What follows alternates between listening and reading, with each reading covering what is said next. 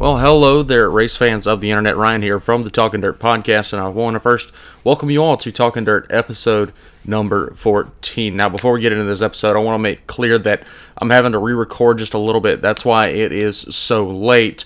There are portions of the podcast where I'm having terrible audio glitches, and I have finally, after searching for hours and hours, figured out what the issue was. So now we should be sounding a little bit better.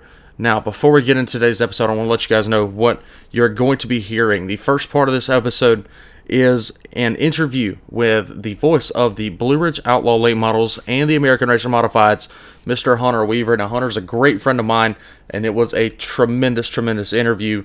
So if you can just bear through my terrible audio output, you will really enjoy the words by Mr. Hunter Weaver. And then the second part is an overview of our weekend from Sumter. That's with myself and Matt Pridgeon. Matt was racing, and of course I was on the call for the races. But ladies and gentlemen, thank you for clicking in, and without further ado, here is the voice of the Blue Ridge Outlaw Late Models, Mr. Hunter Weaver. It's going pretty good. It's been pretty good weather up here for this week for the most part, but I'm up here in Shelby, North Carolina. But it's going pretty good right now, and it's almost the end of the week. It's payday, so I can't complain. Hey, loud and clear there. I'm on the opposite end of the spectrum. It has been pissing rain all week long.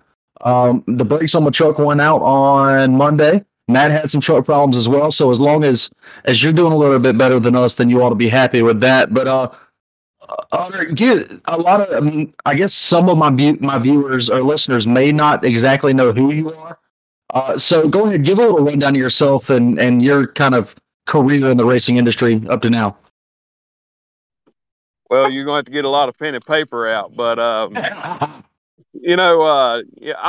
been involved in racing pretty much all my life even before that and it's kind of funny how it works. Is like my biological grandfather, him and my grandma, they split up way before I was born or anything, and he didn't really get to come into my life till later on of a few things, and it just kind of worked out. But the one I call my pawpaw, he's actually my step grandfather, but he started racing in the mid '60s up at Paris, and it was Tri-City Speedway then, but he ran there. Over a course of probably 30 years or so, and he quit probably about 2 years before I was born. My dad started racing. I think he started racing Mod 4 cars and stuff like that in the late '80s. He ran open modifieds a little bit, 4-cylinder cars, street stock type stuff, crate late models. He quit till around 2005 or 6. And he didn't really ever race again, but maybe one time he might have ran a race or two. But it's just something that it's just been involved in my family for, of course, 50 or 60 years. And it's all I've ever done. But, and I raced a little bit, but really, I think, and even my mom says this to this day, that announcing was my true calling because of the memory that I have and just things like that of playing with scale cars on the bottom of the floor. And there was one time years ago that I got in trouble for coloring the coffee table red, and I was putting cars on it, was acting like I was racing and calling races when I was like 4 years old, and I got in trouble for that for damaging the coffee table with a crayon. That just blew my mind. I thought that I was the only person in the world that did that when they were little. I used to take the little Matchbox NASCAR cars back in like the ones they made in the early 2000s that were really good quality, and I'd be beating them against each other, calling the action just like Jeff Hammond and Mike Joy and Darryl Waltrip at the time. And yeah, that's kind of how I found my cars. So that's pretty cool that we have a similar upbringing. I think the same thing. I got some of the bigger diecast cars. What I would do is I would scrub them up against the fireplace. It looked like they'd be getting into the wall, getting like a Darlington stripes and stuff. I got this gold McDonald's 94 Bill Elliott car. It could be worth some money. I don't know. Completely ruined it when I was a kid. That's the thing with that though. We all three, it sounds like, took these cars and beat them all to heck, and now they could be worth 50, $60 a pop, and there were diddly squats sitting there with tire marks all up and down the side of them. I know I'm And in that boat. And the thing about it is, the ones that have the metal bottoms on them, like if they're not plastic, if they're made out of metal, they're worth like an incredible amount of money today. Exactly. And Yeah. I'm gonna have to go through and see if I can find some that's got metal bottoms on them. I bet I've got some somewhere. I guarantee it, because I had an extensive collection. But past diecasts and upbringing, where was it? Did you? Okay, so you said you drove a little bit, mainly carts, or did you ever get into a full size car? I did race cars a little bit. I only ran.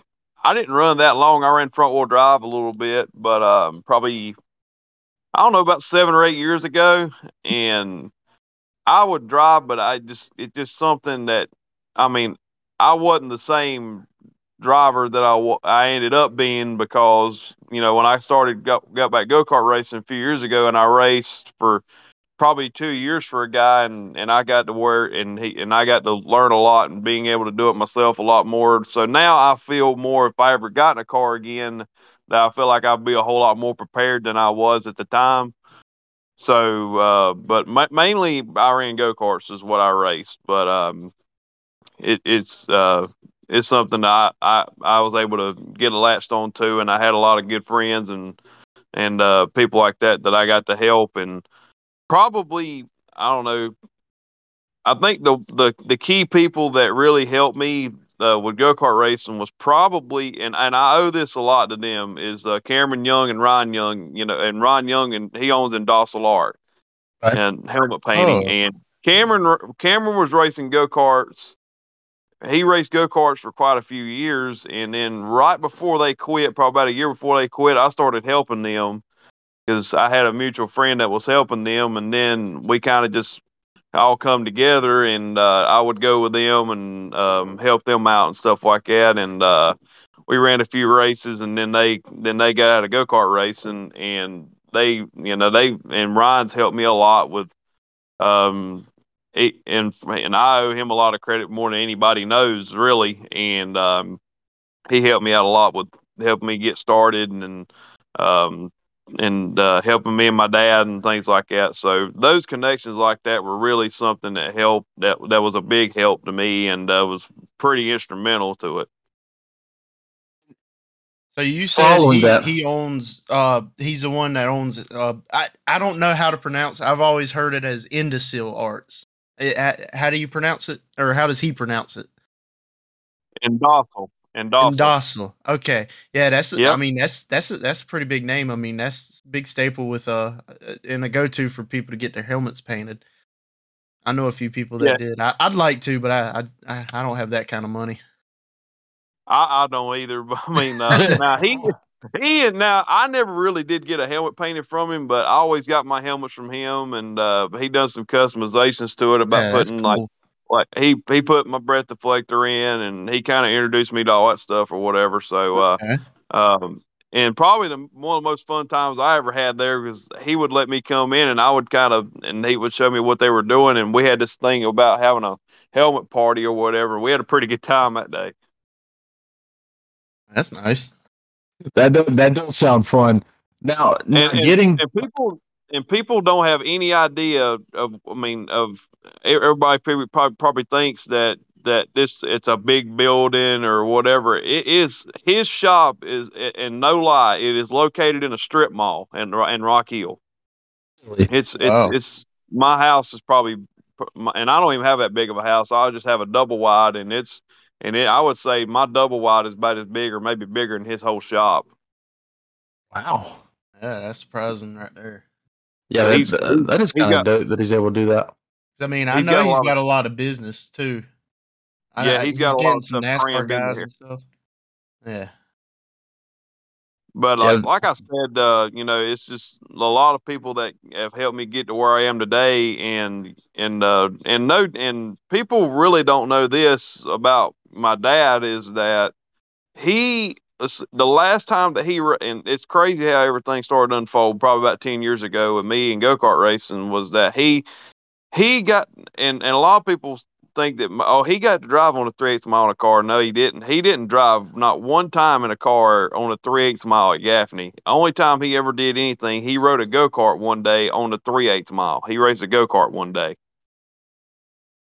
And that was probably about the second or third time he raced, and he ran pretty good. He ran I think he ran third, and he was running super heavy, and he ran third that day on a barred go-kart, barred tires, barred jacket, helmet, everything.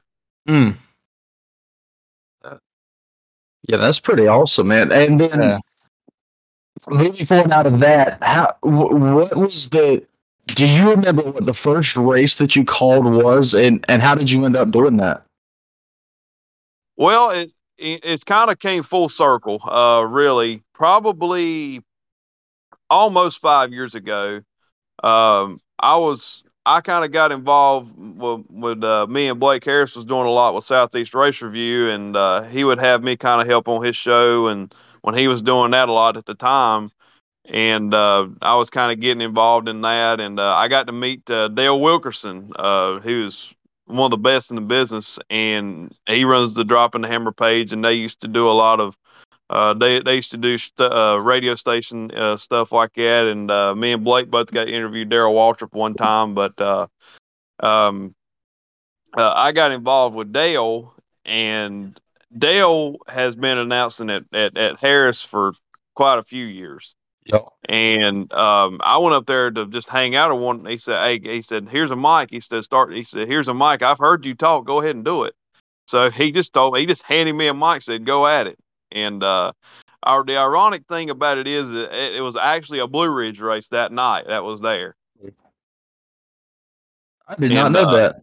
It was a Blue Ridge race, and I think about it now, and it's kind of came full circle. So really, that night is when I got involved, and I met Jason. I met Jason that night, and I got to do a couple races with that, and helped done some Victory Lane interview stuff at Gaffney, and it kind of just snowballed from there, and this all happened in a matter of 3 weeks. And the following week, down at Patriot Speedway, which is now Iron City down in Blacksburg, the go-kart track, Boyd Maloney, who was running it at the time, me and him have been friends for many years, but he called and we kind of got in touch or whatever. He was like, "You said you want to come give us go-kart racing a shot?" And I said, "Yeah, sure." And so he gave me a mic, and we just kind of just went at it, and I just been doing it, and I stayed there the rest of the year, and it's snowballed ever since. Really, it's been very, very fast. It's crazy how it all happened, but it's just one of those things that I feel like it was meant to be, and obviously that that came to fruition. I mean, I wanted to drive, but I guess I kind of got steered the other way. I totally agree with you. I have a similar story that the people have heard, so I'm not going to tell it again. But yeah, you were doing it for a couple of years, and then how did you get reconnected with Jason? Obviously, the departure of Jack from Blue Ridge was kind of shocking to me and a lot of other people. But how did you and Jason and Walter get hooked up to form the duo that you guys have now? Well, actually, it's kind of more Walter's doing, and I owe Walter Tapp is one of my closest friends, and I owe Walter a lot, and he Jason had called him about announcing it, and wanting him to kind of just be the sole announcer, and that's excuse me, that's around the time that he got involved with the American Crate All Stars, and it was going to be his second year, and they do a lot of traveling. So he couldn't be able to do them all. So and I'll never forget it. He called me and he said, "I got a proposition for you." And I said, "What's that?" And he said, "You want to come jump on the road and do Blue Ridge with me?" And I said, "Come again?" And he said, "I want you to come help me do this thing." And I said, "Yeah," and I jumped all over the opportunity, and that was, and that's 2020. So the first race wasn't until like June, and it was at East Lincoln, the first one that I done. And we and Jason had talked a few times and things like that, and kind of got to know each other, whatever. And it didn't really, and he really didn't remember at first about me doing that race for him at Harris. And then when we got to talking, he said, "Oh," and then he realized who I was, and then it's just kind of it just took off from there, really.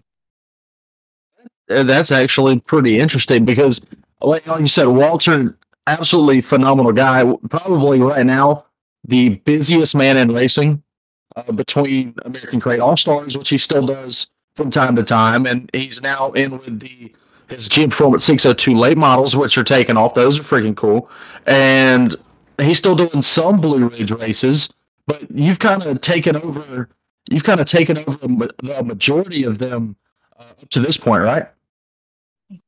Yeah, and it's just, and it's nothing that there's nobody mad at anybody or anything like that. It's just the way it's happened, and it's just the way everything's unfolded. But um, it's just because that's the only thing that I'm really committed to, and I enjoy every minute of it, and I get to go see all these different places, meet a lot of new people, and it's been an awesome ride to say the least. And I don't see much any slowing down now, but and I've got to be kind of full circle of coming back to do some local stuff as well and filling in at Yeah. Travelers Rest here and there and things like that. So I'm pretty busy myself, but I don't think anybody is busier than Walter Tapp is. I mean, and he's also still flagging go-kart races.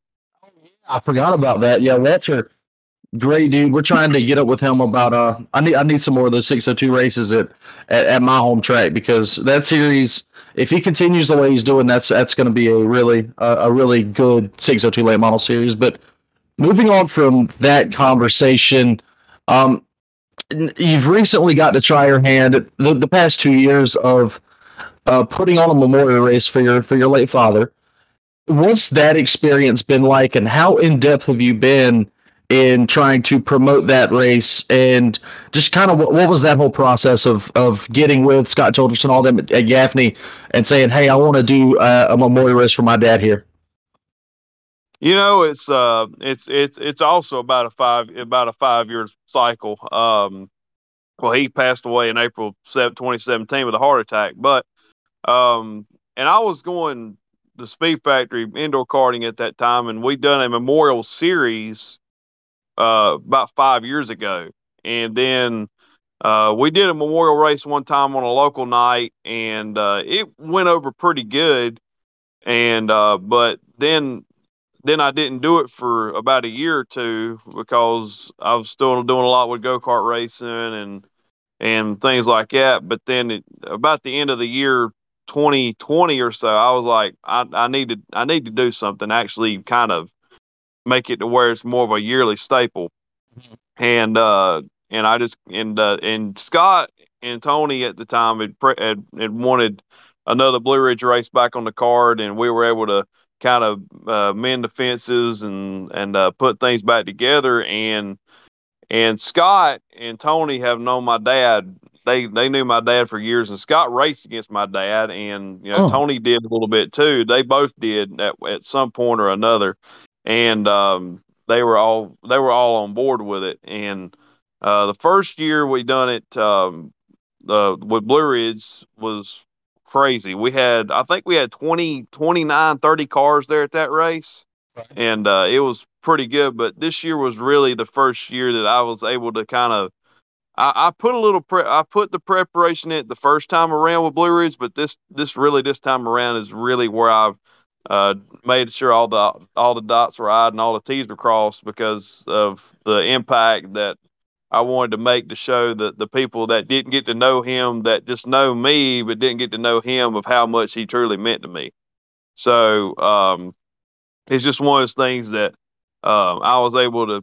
I had some ideas and things like that I wanted to try, and it really took off. But it was an honor to have we had great people there. That place was extremely packed.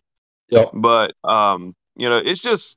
it's something that I mark on my calendar, and I look at it as probably my most important race of the year. And it's something that I want to make it to where it's a yearly staple, um, and to kind of to give back, so to speak, and to keep his memory alive. And because if you don't do that, people forget, and it's not hard to do. Uh, and people that didn't get to see him race, and to show the impact that he made on people that not normally, that you wouldn't think would know him, or think would know him that well. And really, what's crazy is that the over time, people have come up to me and they'll tell me stories about stuff that my dad did for them, or told them, or just had different stories, and I had no clue. I had no clue of the things that he had done, and I didn't know a lot of that till after he passed, because he was a very humble person. He didn't want glory. He didn't want all this. He didn't want all that. And he wasn't about the spotlight. He just wanted to help people. So that's kind of my way to give back, of being humble, and doing and showing that the kind of person he was. Say that you guys absolutely did a phenomenal job at that. I remember, what was the car count? What did the car count end up being for that race? Was it 20 or a couple more that showed up? I believe we had 20 cars. We had 20. And I mean, still, it was a great race. You had Nance throwing shots with Scott, and people were battling like crazy all over the track. I mean, that was one of, in my opinion, the better races that you guys have had this season. And speaking of this season, let's talk a little bit about that, because it was I don't know how in depth with like series rules and stuff that you had per se, but do you remember kind of the conversation that was going on when you guys decided to switch the tire rule ahead of this year? And was there any backlash from that? Well, it's no doubt that, last year, that a lot of guys were spending a lot of money. And I'll kind of name Chuck Smith, with him paying for 4 cars himself, Mark Dysart, Jay Sessoms, Greg Clark, all year last year, and all the tire bill and everything. And they would be buying tires, if not every week, every other week. And, especially if we went to places that were drier and burn up tires, that would eat into that cost. And the problem came about toward the end of the year, is that the company was not going to be able to put the tires out like they had been. Right. And the option came about with the Pro 2 and the Pro 3 tires. And the Lightning late model classes, like at Carolina, Lancaster, a few other places, they run that compound, and they're able to run on them for a long time, and things like that. And they're able to, and they're a whole lot cheaper than they're a whole lot, a little bit cheaper, and they stay under the cars a lot more longer. But it was just kind of a conversation to where we need to do something to give incentive to people to run. And you only got one compound, so you don't have to worry about buying different compounds. If you're having to buy a 12 or a 48, or whatever your engine package is. But it kind of He's cut out. Let's see. There he is. And you're able to put more. It puts more people kind of on an equal playing field, is kind of more the reason we done it.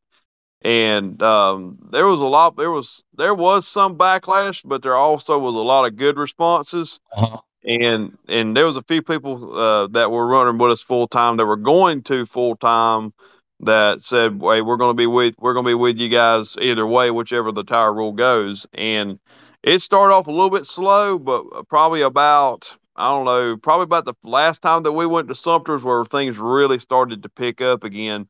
And a lot of people wanted to try it, and they're like, "Well, I like this." And it's just kind of spread like fire, and the car counts have really started to boost up here lately. Yeah, I'll tell you, I like the Pro 2. I was a little bit iffy when I found out, but I mean, I absolutely love the tire, man. I think I was I had like 20 laps on a brand new set at Lakeview. The left rear looked perfect, brand new still after, the 25 laps. I ran it at Sumter this past Saturday night, 20 lap race, and I can still see some of the little lines in the squares from the factory. And to give you some perspective, I had a Hoosier 1350 on my right rear that had the same amount of laps at Lakeview as the Pro 2. That tire is eat up. It is no good. Left rear still looks almost new. So I mean, Pro 2's, not a bad tire. It's pretty good and cheap. So much cheaper than a lot of other options. Well, So, y'all did good with that. Well, I'll give you a little bit of a perspective. Is that our visit with Matthew Nance was leading and cut down the right front tire with 5 to go, and it didn't even have anything to do with the wear on or anything. He just ran over a piece of debris.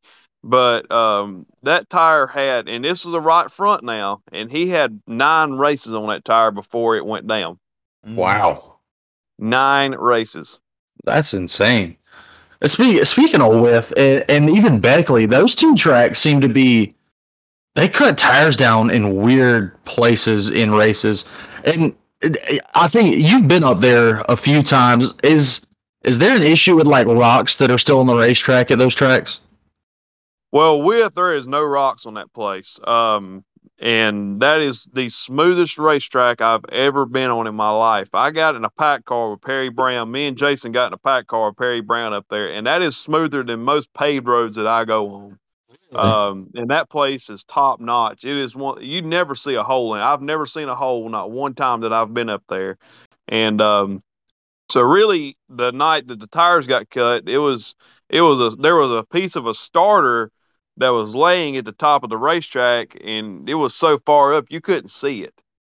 And it was finally picked up, but it was a piece that came off a starter is what it was. So, but Beckley, on the other hand, there's a lot of rocks in that place. So I've always heard that place will cut tires down, not even wear or debris or anything. It's just the rocks that's in the racetrack.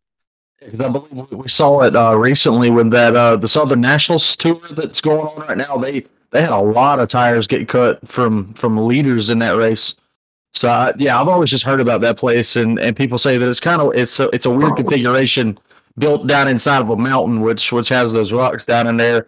But moving past that, and you already answered my next question. I was going to ask you about if there were any nerves on your part of the series part when the first couple of races, the car count was way down compared to what you guys had pulled last year. But now you guys have to be on cloud 9 with the turnout that you've been getting. Like you said, started at Sumter. I believe we ended up with 23 cars, something like that, low 20s, and then you just continuously have been picking up cars since then. Right, and you were talking about that the race at Gaffney was good, but I'm telling you, if you'd have been at Harris the night before, that was the best race I've seen all year anywhere. We had 24 cars that night, and Steve Banal, Robbie Emery, Matthew Nance, Scott Shirey, a few of them. Those guys, you talking about waging war? Holy smokes!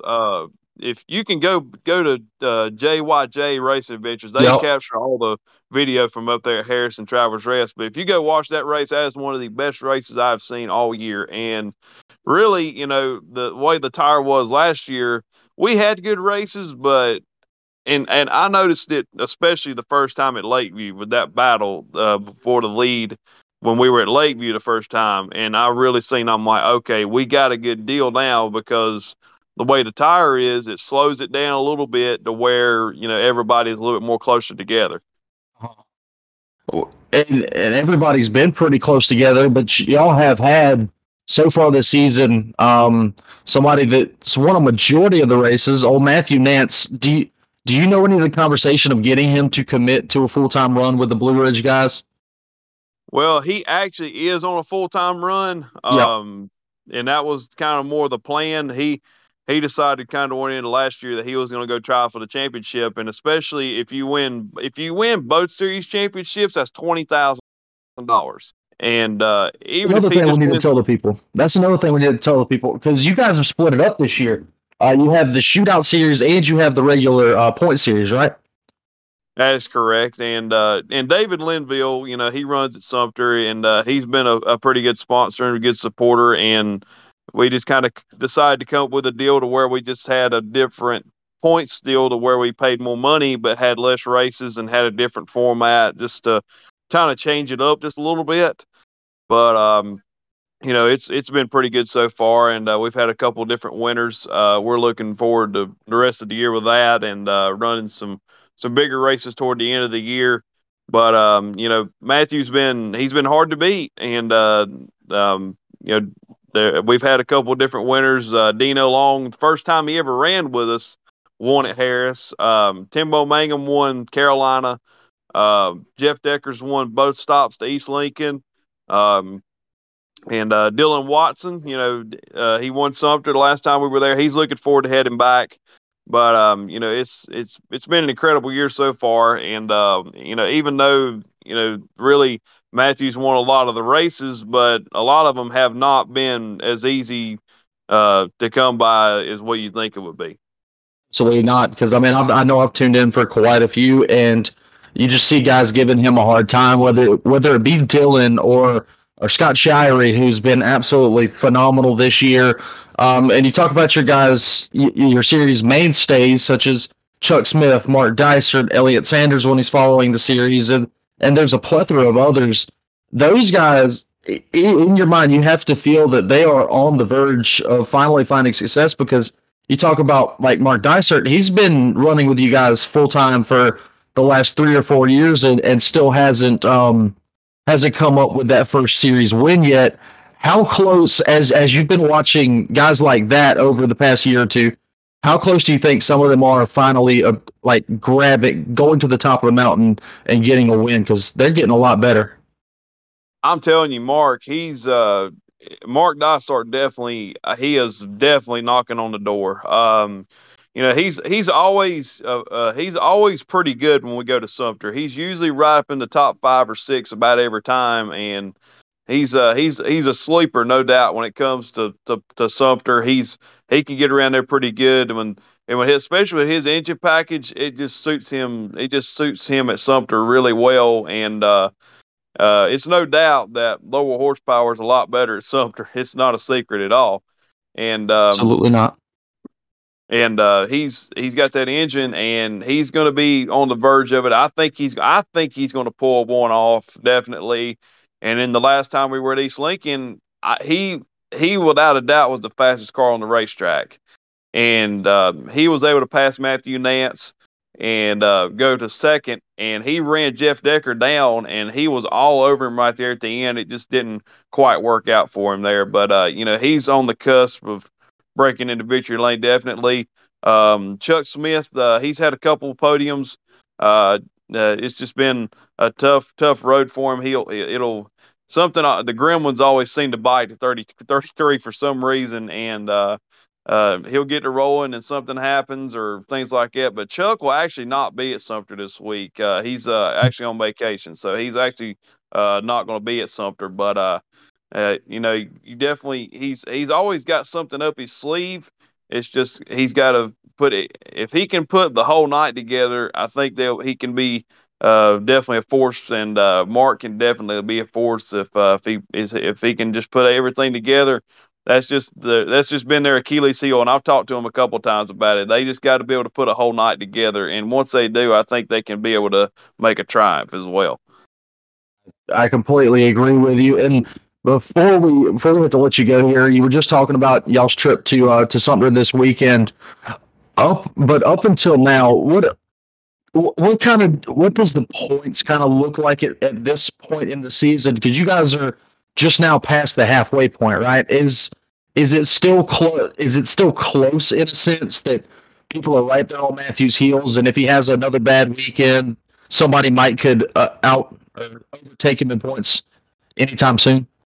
At this point, Matthew's got a pretty substantial lead. He's only been on the podium maybe one time that I can think of. Maybe he's been on the podium about every time. So if you're running podium runs like that and being consistent like that, even if you're not winning, if you're appearing second or third, I mean, it's hard to be able to get past that. But he's got a pretty substantial points lead right now. But anything can happen. It always seems like it just comes down to the wire with us. I don't care who's involved in the points battle or however many cars it is. It just seems like something happens to where it closes the gap up, and yeah, it makes it a pretty interesting points battle toward the end of the year. But Matthew's got the lead in both series standings right now. But like I said, anything can happen. Scott Shire, he's on the cusp of it as well. He's um, trying to get it done, and he's up there in second points. Mark and Chuck, they're in the top five. Dylan Watson's on the verge of getting in there into that points battle as well. But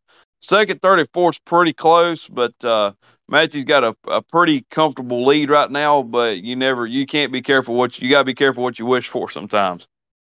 Exactly right, and I guess the first part of what could shake that up is this weekend at Sumter. What are you guys expecting? What are you personally expecting out of this weekend?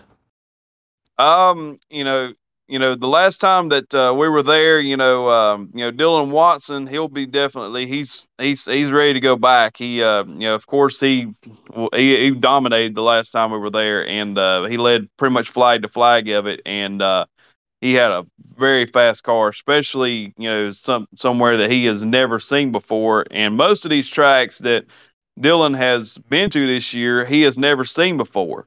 So he's having to overcome a lot of obstacles, and he's been able to pull it off a little bit. He's been on the verge of it. The last tough night that he had was our last visit at East Lincoln. It did not go over the way he wanted it to, and he's looking to kind of get it turned around there. But he had a good run at Cherokee. He got bit late on a restart, but he's always on the cusp of that. Justin Mintz, he's won with us before. He's going to definitely be tough, and with all that track experience that he's got there, it definitely plays a role in helping him try to get to victory lane. But really, if you want me to be brutally honest, is that the one that really nobody thinks about, but he has shown speed there in the past, is Blake Sanderson. I was going to talk about him. Yeah. Blake. Another one with gremlins. You never know what Blake will pull out, especially at Sumter. He's always good recall.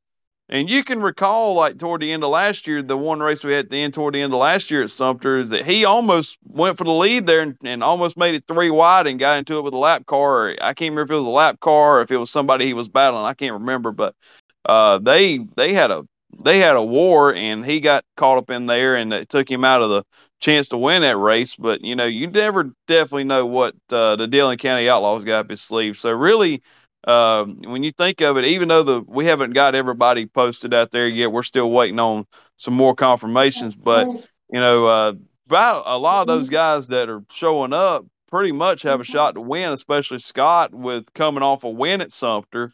Yep. And he won the weekly race down there a week or two ago. So that's got to be helping him and give him a little bit of a confidence booster as well. Yeah, you've got Scott coming off of a win. You've also got, obviously, Justin Mintz coming off of a fresh win. And it's always interesting to see whenever Blue Ridge comes to town if both of the Mintz brothers will show up. And when they do, they are usually battling with each other up towards the lead, if not for the lead. So that's going to be an interesting dimension in the race. Also, you add in locals like Tony Ayers, who's always been good with Blue Ridge, but another one like Matt and you said, bit by gremlins just about every single time. You've got James Murphy, who's going to be in the house. There's plenty of others that come to mind, but dude, right now this is shaping up to be another great week in the middle of a fantastic season that you guys have had so far. Yeah, and we still got a lot more to come. It should be a good run this weekend. Fayetteville next weekend should be a pretty good show up there, and hopefully we get it in this time. And if we'd have been there the last time, if we'd have been there at the racetrack, we'd have got drowned by the time we went for hot laps there. So hopefully everything works out where we can have a good race, and then we go to Lancaster one more time, and that'll be an awesome race for the Phillip Knight race. And we got another trip to Halifax. We go back to Travelers Rest toward the end of August. A few more races at East Lincoln, a couple more trips to Beckley and Wythe. Hopefully we get to race Beckley. Of course, we got the Vern Gettings race at Sumter in November. And our visit, really, the one that I'm really looking forward to is probably North Wilkesboro and Lawrence. That's right.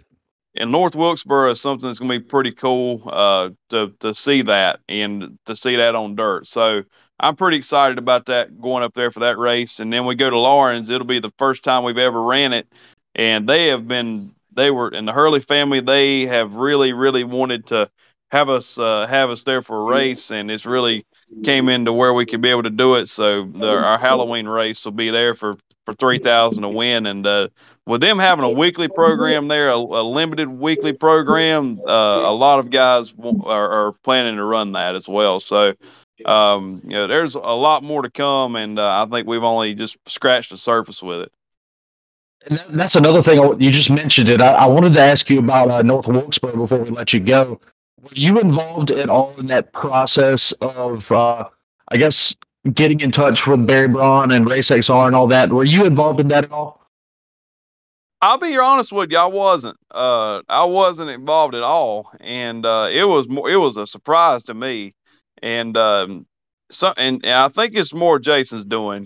He got involved. I'm not sure. I've never really asked him how it all came about, and never really went detail by detail with him, but it just came about, and then he told me about it, and I said, we're going to race where?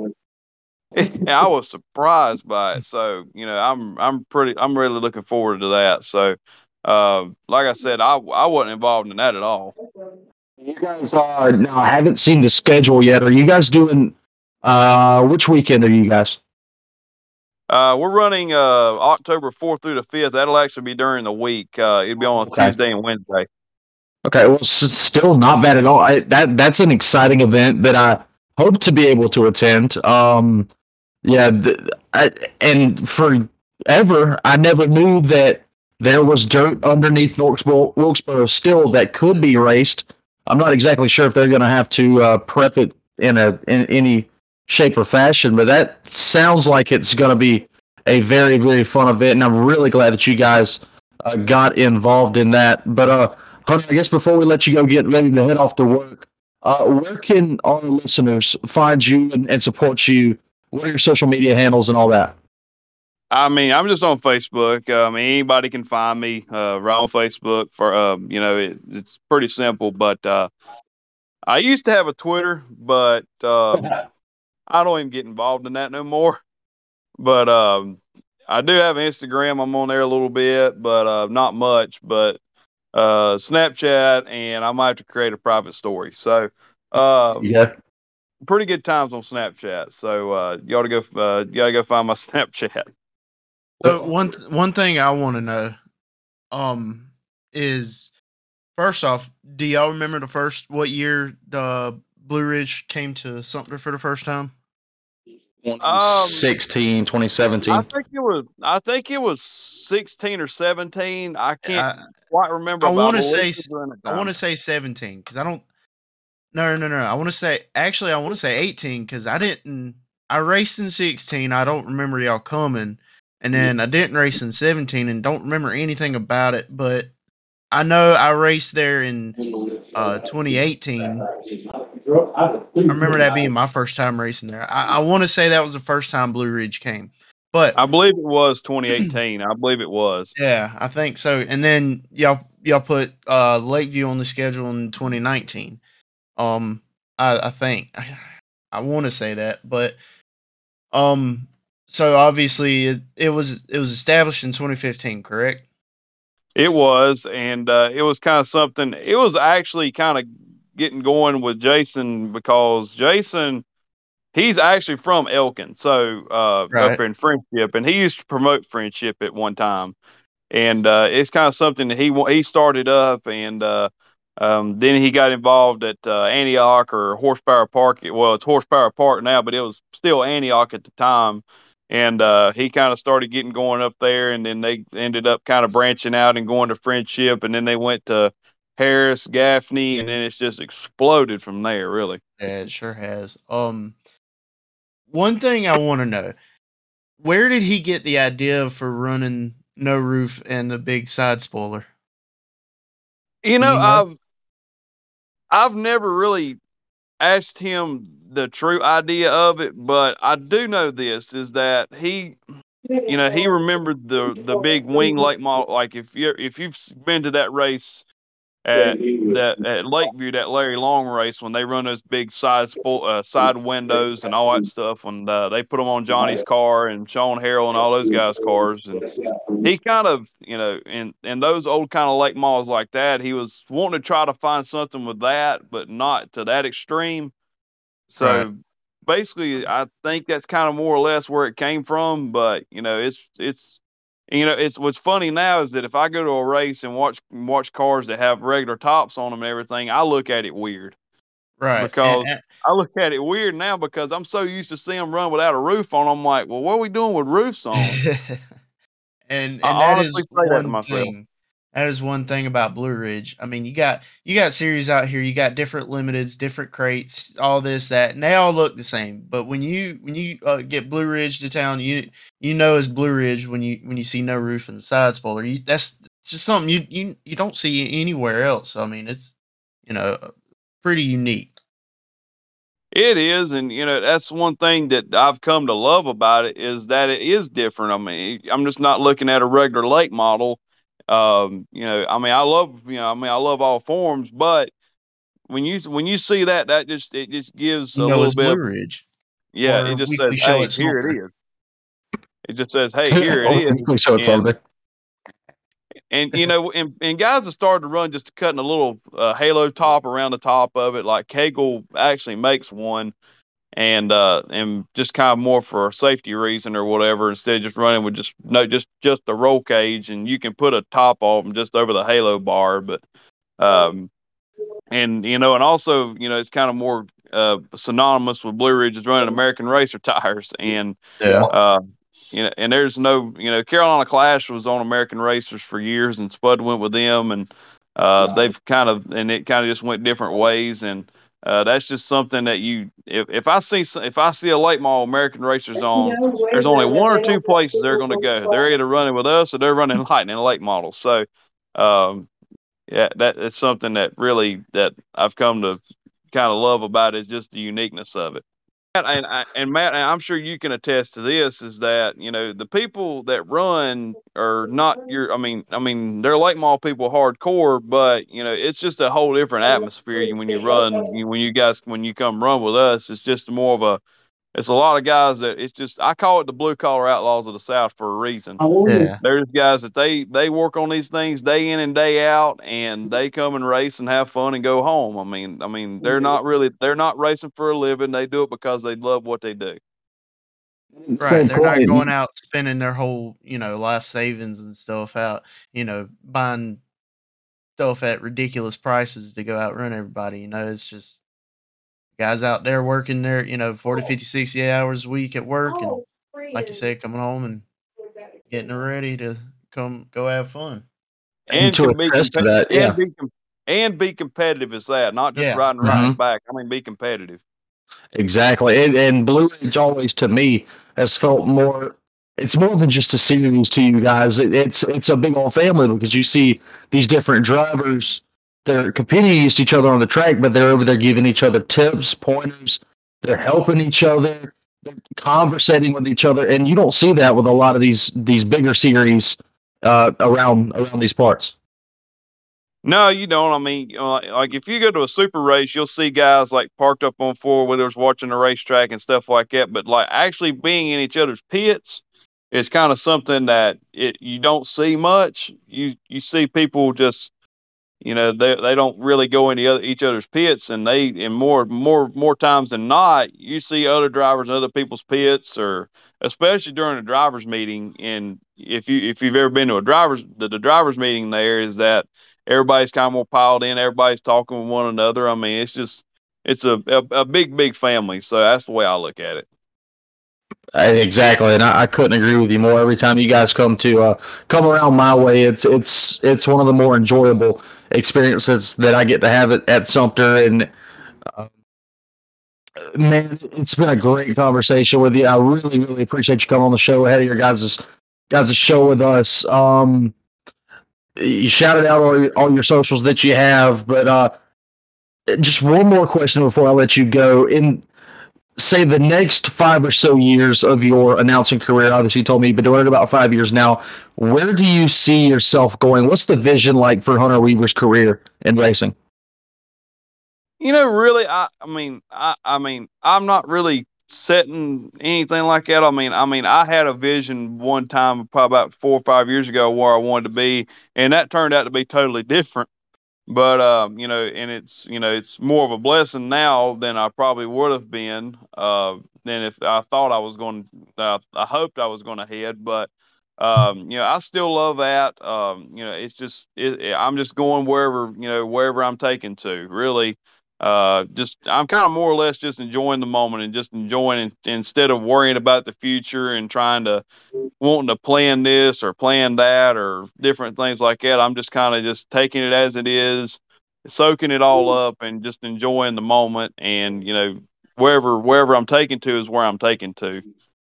I completely agree. So, Hunter, it's been a tremendous conversation with you. Again, ladies and gentlemen, follow Hunter on all of his social medias. I know you've got an old karting page that you still use every now and then, but people can find you there as well, right? What's that called? Dirt karting 24/7 is what that's called. And I haven't got to do it as much recently just because of me working with what I do and then with racing and with Fall and Blue Ridge and being on that. It's not allowed me to be at go-kart races as much, but I could tell you this, that during the wintertime, I'm probably head force for it. And that's kind of and I didn't and I said this from the beginning when I started Blue Ridge is that I'm not, even though I'm not be busy with that, I'm not just going to desert the people that helped make me what I am today. And a lot of the go-kart people have really, and the people that I've worked with have really been good to me and have been awesome and kind of being a force and being instrumental to where I've gotten to today. And and I was like, I'm not going to leave them, and I'm not going to desert them. And it's just something that I try to stay with because that's where my start was. That's where I've made a lot of my friendships is through go kart racing. I've made a lot of friends through that. So trying to still keep that alive and keep that going and keep those relationships going. Well, you heard it here first, guys. Hunter Weaver, still a humble person, even though he's having some success in the racing world. And dude, I'm one of your biggest fans. Really enjoy whenever you come up and have conversation with me up in the booth at Sumter. And dude, I just can't wait to see where your career heads because, in my opinion, you are one of the best in the game right now. And I don't mean that lightheartedly. I'm a very strong critic of not only myself but others, and you are among the top echelon in the game right now. And for that, congratulations. But we're running a little long here, so I'm going to let you go ahead and get to go to work. But Hunter, thank you so Hey, much for joining us, and we definitely need to get you on the show again sometime very soon. yeah, that'd be great. And I appreciate it. I appreciate the words, and I like I said, I try to still be humble, but there's some people things like that that don't have the same opinion. But I mean, everybody has their own opinions, and everybody's got like it's like buttholes. Everybody's got one, but and I'll just be honest with that. But I just do my own thing and don't worry about what other people do. And I just focus on myself really with that. And I enjoy where I'm at. I do not blame you at all, and yeah, I 100% agree with you. But yeah, man, we'll let you get rolling here. Me and Matt have some weekend racing to go over. And before we do that, Hunter, before I let you go real quick, did you get into any racing this past week? I know Blue Ridge was off, but where did you end up? We had a modified race, American Russian Mods. We were at East Lincoln and for the Mango Johnson race, and we had 20. I think we had 20 modifieds. And it was a Awesome. really good show. And Bobby Jones was able to get the victory there. And we had a couple truck drivers jump in.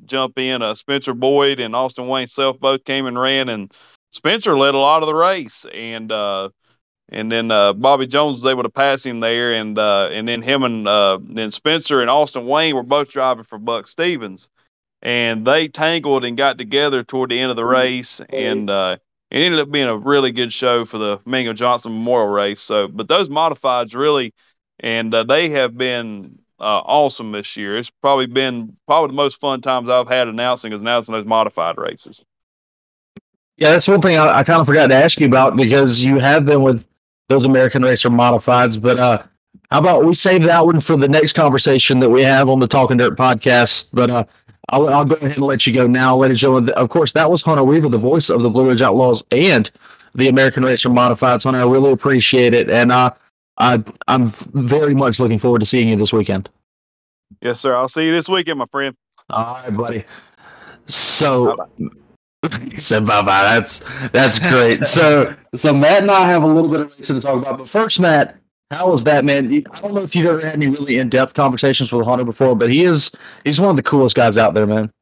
Yeah, I've talked to him, a few times. The first time I met him, that was at that race that you actually went to in Cherokee back in 2020. That was the first time I really, talked to him and stuff. So, every time I'm at a Blue Ridge race or somewhere he is, I always try to, go up and speak to him. But yeah, I mean, that was, pretty interesting.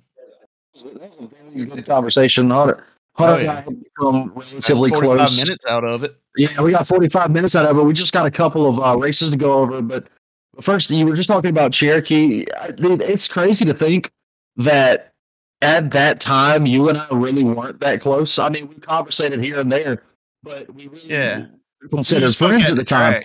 Yeah, we spoke at the track, and then all of a sudden I saw you, and your daddy invited me up on top of the trailer, and your good buddy Jerry was there. And we all started to get close there. It's crazy how far we've come in this world, isn't it? Oh, yeah. And you want to know how we actually, really became like close friends, What's that, Matt? iRacing. Yeah, 100%. I remember the race. We were racing fixed pros at Lanier. Okay. I remember because I qualified pole, and I think Thomas Engel was outside pole, and I recognized that name. I didn't see your name because you were way in the back. At that time, I was because I just started. So I recognized his name, and I started talking to him, and then next thing I know, I hear you pop out of nowhere on over the game, and then next thing you know, I'm in a Discord server, and we start, and then one day we decided to start a podcast and it's going somewhere. We played every night. Oh my God, we need to get back to those good old days. And then soon enough, we started a podcast, and here we are trying to make some dirt racing history. But yeah, man, it's crazy where life takes you. I mean, that just goes to show you for the listeners out there, follow your intuition and make friends wherever you can, because you never know where you're going to go with those friends. And that's just to say a little bit. But speaking of some results that we need to do real quick before the show is over, right now, the Southern National Series is about to run their feature up at Sonoya, and one of my boys, Banjo Duke, he's up there racing. A lot of really good competition there, though. Corey Hedgecock, Ashton Winger, let's see, I believe Tyler Millwood is in attendance there. Carson Ferguson, I believe Carson Ferguson might be on outside pole for this race. Yeah, Joseph Joyner up there. So a lot of good guys are on that one. We'll cover the results of that race in the next episode. But Matt, before we get going, John Henderson is there, another one of my favorite guys in the community of dirt racing. But Matt, the big thing that I want to talk about also revolves around the Schaefer's Oil Southern National Series. About 4 nights ago now, I believe it was either Monday or Tuesday. That was Tuesday. They were at where were they at? I-70 in Tennessee. Is it I-70? I-75, I think. I-75. Yeah, they were up at I-75, and Corey Hedgecock, Mac McCarter, and Ashton Winger were all battling tooth and nail for the lead. A heck of a show. Dude, a heck of a show. Screw the PG rating, a hell of a show, if you want to say that. It was spectacular. But there was an incident leading up to it.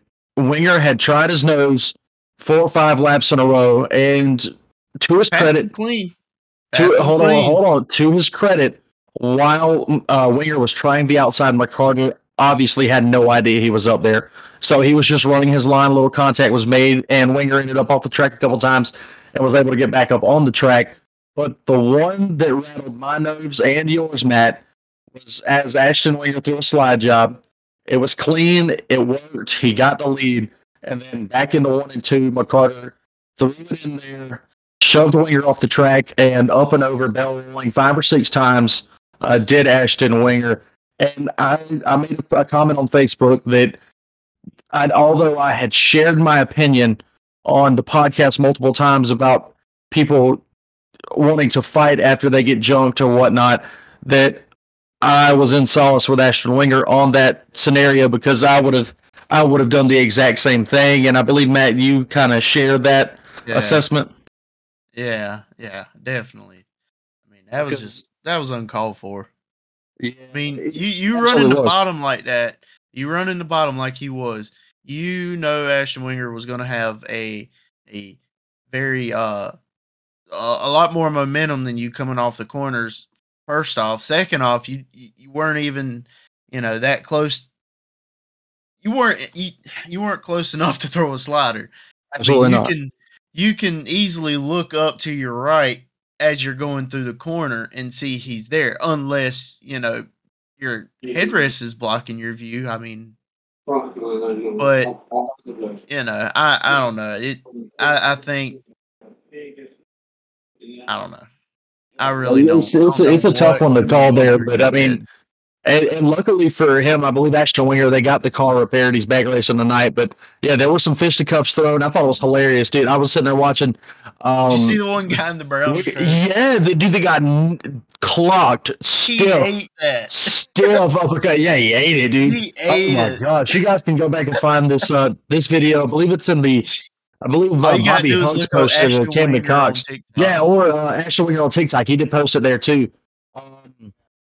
But yeah, that was an absolutely crazy scenario. Of course, Corey Hedgecock went on to win that race at I-75 on Tuesday, I believe it was. But this past weekend, we had a little bit of super late model racing, of course. Wait, before we move on. What's that? I didn't watch the race. I only seen the highlights. Mm-hmm. But what did they do to McCarter? Did he get sent? He got sent to the tail. Yeah, he got sent to the tail. Okay. Yeah, he got sent to the tail. He ended up with like a 14th place finish. But but Corey Hedgecock has now won 2 Southern National Series races so far. They started at Whiff and Beckley, and I believe Hedgecock won Whiff, and then and then Dale McDowell won Beckley to follow that up. So that was those 2 super late model races. Now the Carolina Clash Super Late Model Series, they also raced this past weekend over at Fayetteville, and I believe. Matt, it was Dustin Mitchell. He set fast time. Banjo was second quick. And then when the green flag dropped, Dustin Mitchell kept that up. Banjo did not loosen the car way too much, fell back to about 9th. He pulled it off. But your winner of that race was, of course, Dustin Mitchell. And they had a lot of other action as well at Fayetteville, excuse me. And the street stock race was pretty cool because another one of my buddies, Robbie Mooneyham, he went up there in only his 3rd career start at all in a race car. Finished 3rd. I believe he started 8th, finished 3rd out of, I think, 10 or 12 cars that finished. So I was really excited for Robbie. That's a good run. Your winner of street stock was, I believe, Hank Taylor, if I'm not mistaken. I got to go back and look at it real quick. But I believe it was Hank Taylor at Fayetteville. Let me check just real quick before I mess up and tell you guys the wrong thing. Street stock feature event. Let's see here. Yes, Hank Taylor, Rick Razalard, Robbie Mooneyham round out the top 3 there. 602 modifieds. I had a good showing of modifieds with Eric Bentley getting the win over Donovan Action Jackson and Matt Cox. Let's see, what else did we have? Carolina Outlaw Super Streets, Chris Powers with the win in that one. They also ran a couple of Legends divisions as well. But Matt, we're running out of time here. One more race review on the weekend, and of course, it is the race that both you and I attended over at the toughest auto track in the South, Sumter Speedway. We had the visiting Sharp Mini Late Model Series, and first and foremost, absolutely wonderful people to co-promote an event with. I just got terrified. My girlfriend just walked in the room, and I did not see her until she was illuminated in the glow of my monitor, and that scared the absolute mess out of me. But my heart rate is settling again as the feature starts with the Southern National Series at Sonoya right now. David's already full wide, and it's about to be down my chest, Matt. So you got to take this over. Talk us a little bit through your Saturday night, because it was an interesting one to say the least. Yeah, so it all honestly it all started early in the morning. We had a Dixie Youth state tournament to help work at in Dillon, and we didn't get back home till 3 o'clock. We loaded up in about 30 minutes, and hightailed it. We get there late, obviously, last to sign in. And how I don't know how many people don't know it. Actually, Justin Mintz didn't even know this. But y'all order the late models in qualifying with how you register. So if you're first to register, you're last to qualify. Last to register, first to qualify. That's right. And I feel like I've gotten bit by that, a few times, but it is what it is. I need to get there early. But so obviously I'm out there first for hot lap qualifying. The car unloaded it, pretty good. It was a little snug getting in, had to use a little bit of brake to get the car to turn, but ran a okay time. Obviously held quick time till last group, and I knew I wouldn't be holding quick time once Justin and James come in. Yeah. So James got me on the last lap, so that put me in third. So we get the car in, loosen it up a little bit, and then we go to the feature and go into turn one on the green flag. Then me and James go in the corner side by side, and I was trying to slow the car down, and we loosened it up a lot more than I thought it would have, and I had a lot of rear brake in it.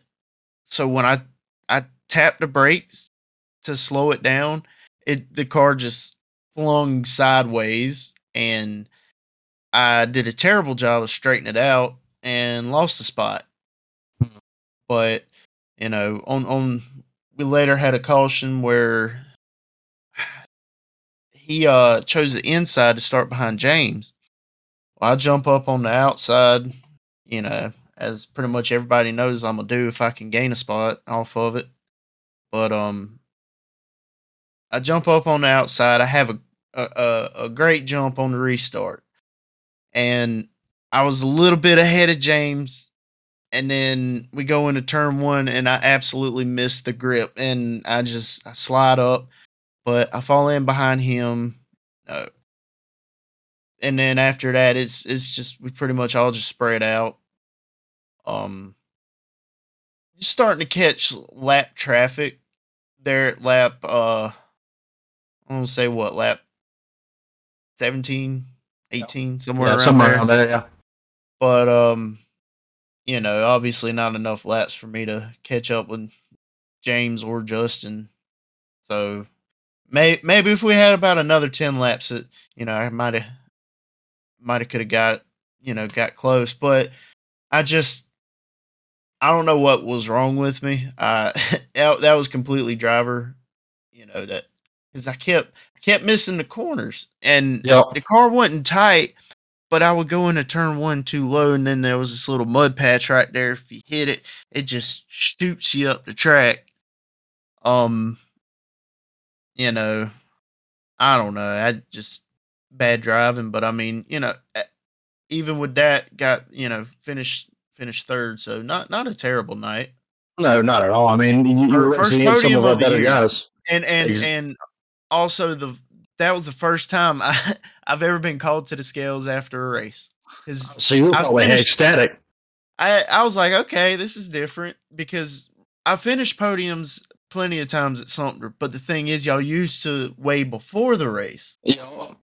So I never had the experience of going to the scales after the race until this past weekend was, I mean, it's not that big of a deal, but I thought it was pretty cool. Yeah, that is pretty cool. And of course, Justin Mintz goes to victory lane. James finishes second, Matt third in that one. So that had to be a little bit of confidence booster going into this weekend, because you've got a series race coming up, right? Yep. I was planning on racing in that non-winners race tomorrow, but like I told you earlier, I don't see it'd be benefit. fine. It would hurt me for Saturday night because I wouldn't have the money for tires. Because I mean, it's I only don't blame you. $300 to win, and I don't think they're even paying second. So I mean, I wouldn't have tires for Saturday. So yeah, dude, I don't blame you at all. But so good luck for Saturday. But a couple of the races to talk about before we end the show here. Also, hopefully, my first top 10 with the series. Last time that'd I be was nice. at Cherokee, I finished 11th. So maybe. That would be extremely nice, dude. All the races at Sumter this past weekend. Terry Caples Jr. goes to victory lane in street stocks. Mikey Coursey finished second. Dalton Coursey rounds out the top three there. Modified fours went up next. Aaron Wee goes back to victory lane in the B18. Joe Bolin second. Jack Jordan third. Chardonnay late model feature event 20 cars sign in. And Ryan Brown goes to victory lane in the 00. Jody Sparks second. Mike Wolf rounds out the top three. Thunderbolt. Dude, I actually got to work on one Saturday night. Kinda. Yeah, there was they were lining up for qualifying, and the guy that was sitting in front of where I was parked asked me if I could check his left front, make sure it was tight. So I checked the lug nuts. I didn't know what I was doing really, but he walked me through it, and I got him right. So I thought that was pretty cool. That is pretty cool, dude. Yeah, these mini late models is one of my favorite things to call. That race was absolutely wild. If you haven't checked it out, go back on the Sharp Mini Late Model series page. You can watch it there. But yeah, phenomenal race. Congratulations to Ryan Brown on another win at Sumter, another win on the season. A couple other races from the night. Thunder Bombers saw a Lakeview traveler, Tom Lovett, go to victory lane, and now, Matt, there's some controversy following that one on whether or not that rule set of cars will be allowed to race with our Thunder Bombers anymore. So, I don't know what's going to happen there, but Tom Lovett put a spanking on them. I don't know. I'm not trying to talk, bad or anything. They got what they got, and people love it, people hate it, whatever. It doesn't affect me either way. But I've always thought that their quote unquote stock V8 cars are stock V8s. So I mean, I personally feel like they're a little loose with the rules. I think they might need to tighten them up more.